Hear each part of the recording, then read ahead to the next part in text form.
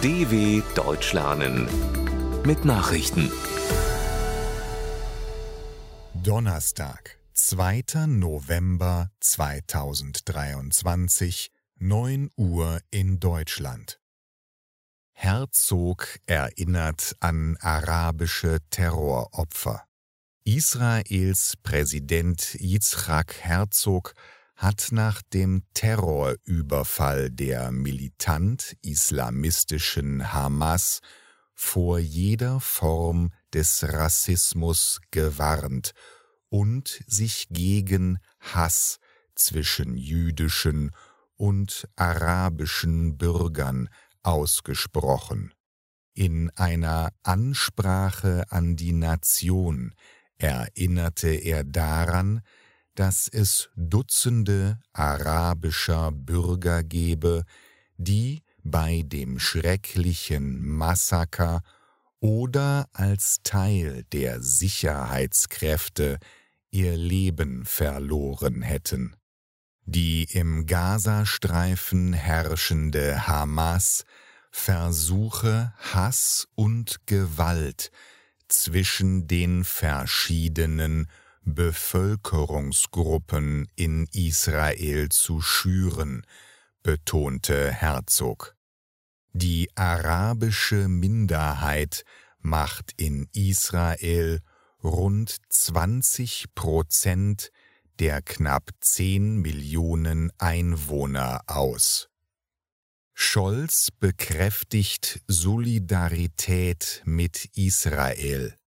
Bundeskanzler Olaf Scholz hat dem israelischen Regierungschef Benjamin Netanyahu in einem Telefonat erneut die, so wörtlich, unverbrüchliche Solidarität Deutschlands mit Israel zugesichert. Zudem habe der Kanzler die Wichtigkeit des Schutzes von Zivilisten und der humanitären Versorgung der Bevölkerung im Gazastreifen unterstrichen, teilte ein Regierungssprecher in Berlin mit. Scholz habe in diesem Zusammenhang begrüßt, dass erstmals Verletzte über den Grenzübergang Rafah zur Behandlung nach Ägypten gebracht werden konnten.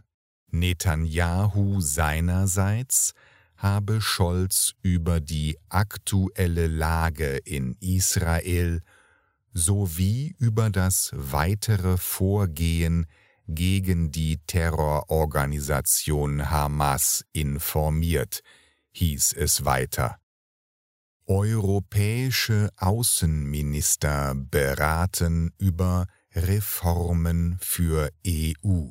Auf Einladung von Bundesaußenministerin Annalena Baerbock werden an diesem Donnerstag 17 Außenminister aus europäischen Staaten über Reformen für die EU beraten. Darunter sind auch die Ressortchefs aus der Ukraine und der Türkei. 11 weitere Länder sind auf Staatssekretärsebene vertreten. Im Zentrum der Gespräche in Berlin soll nach Angaben des Auswärtigen Amts die Frage stehen, wie die Handlungsfähigkeit der Europäischen Union angesichts der angestrebten Erweiterungen erhalten werden kann. Zugleich soll erörtert werden, wie künftige Mitglieder fit für einen EU-Beitritt werden können. Steinmeier begrüßt Aufmerksamkeit für Afrika.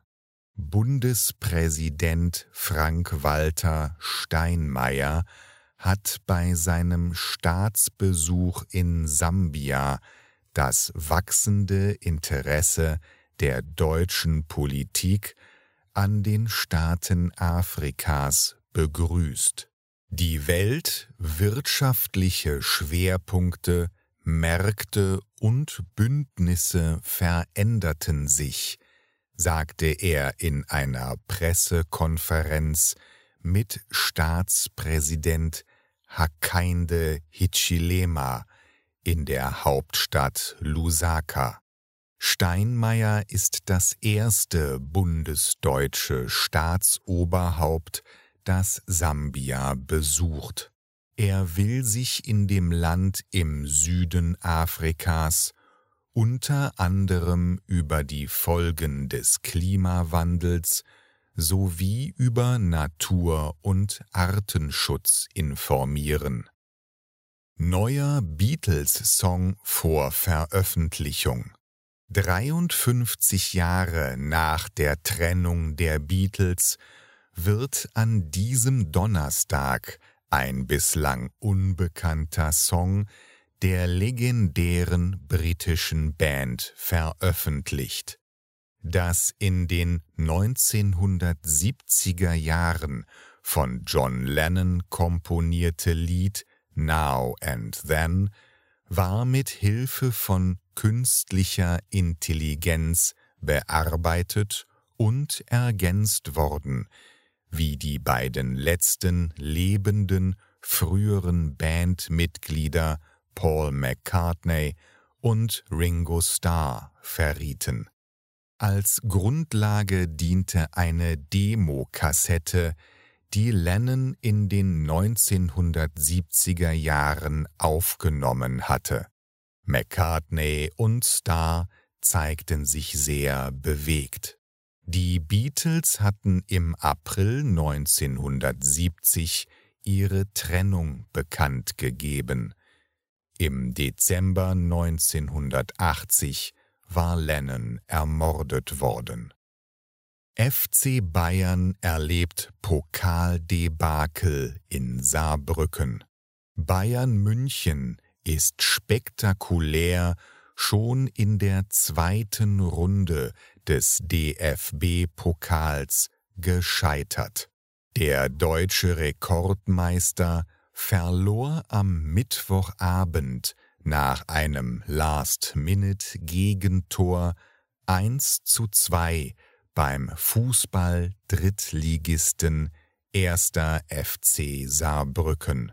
Den Bayern droht außerdem ein längerer Ausfall von Abwehrchef Matthijs de Ligt, der sich in Saarbrücken eine Knieverletzung zuzog.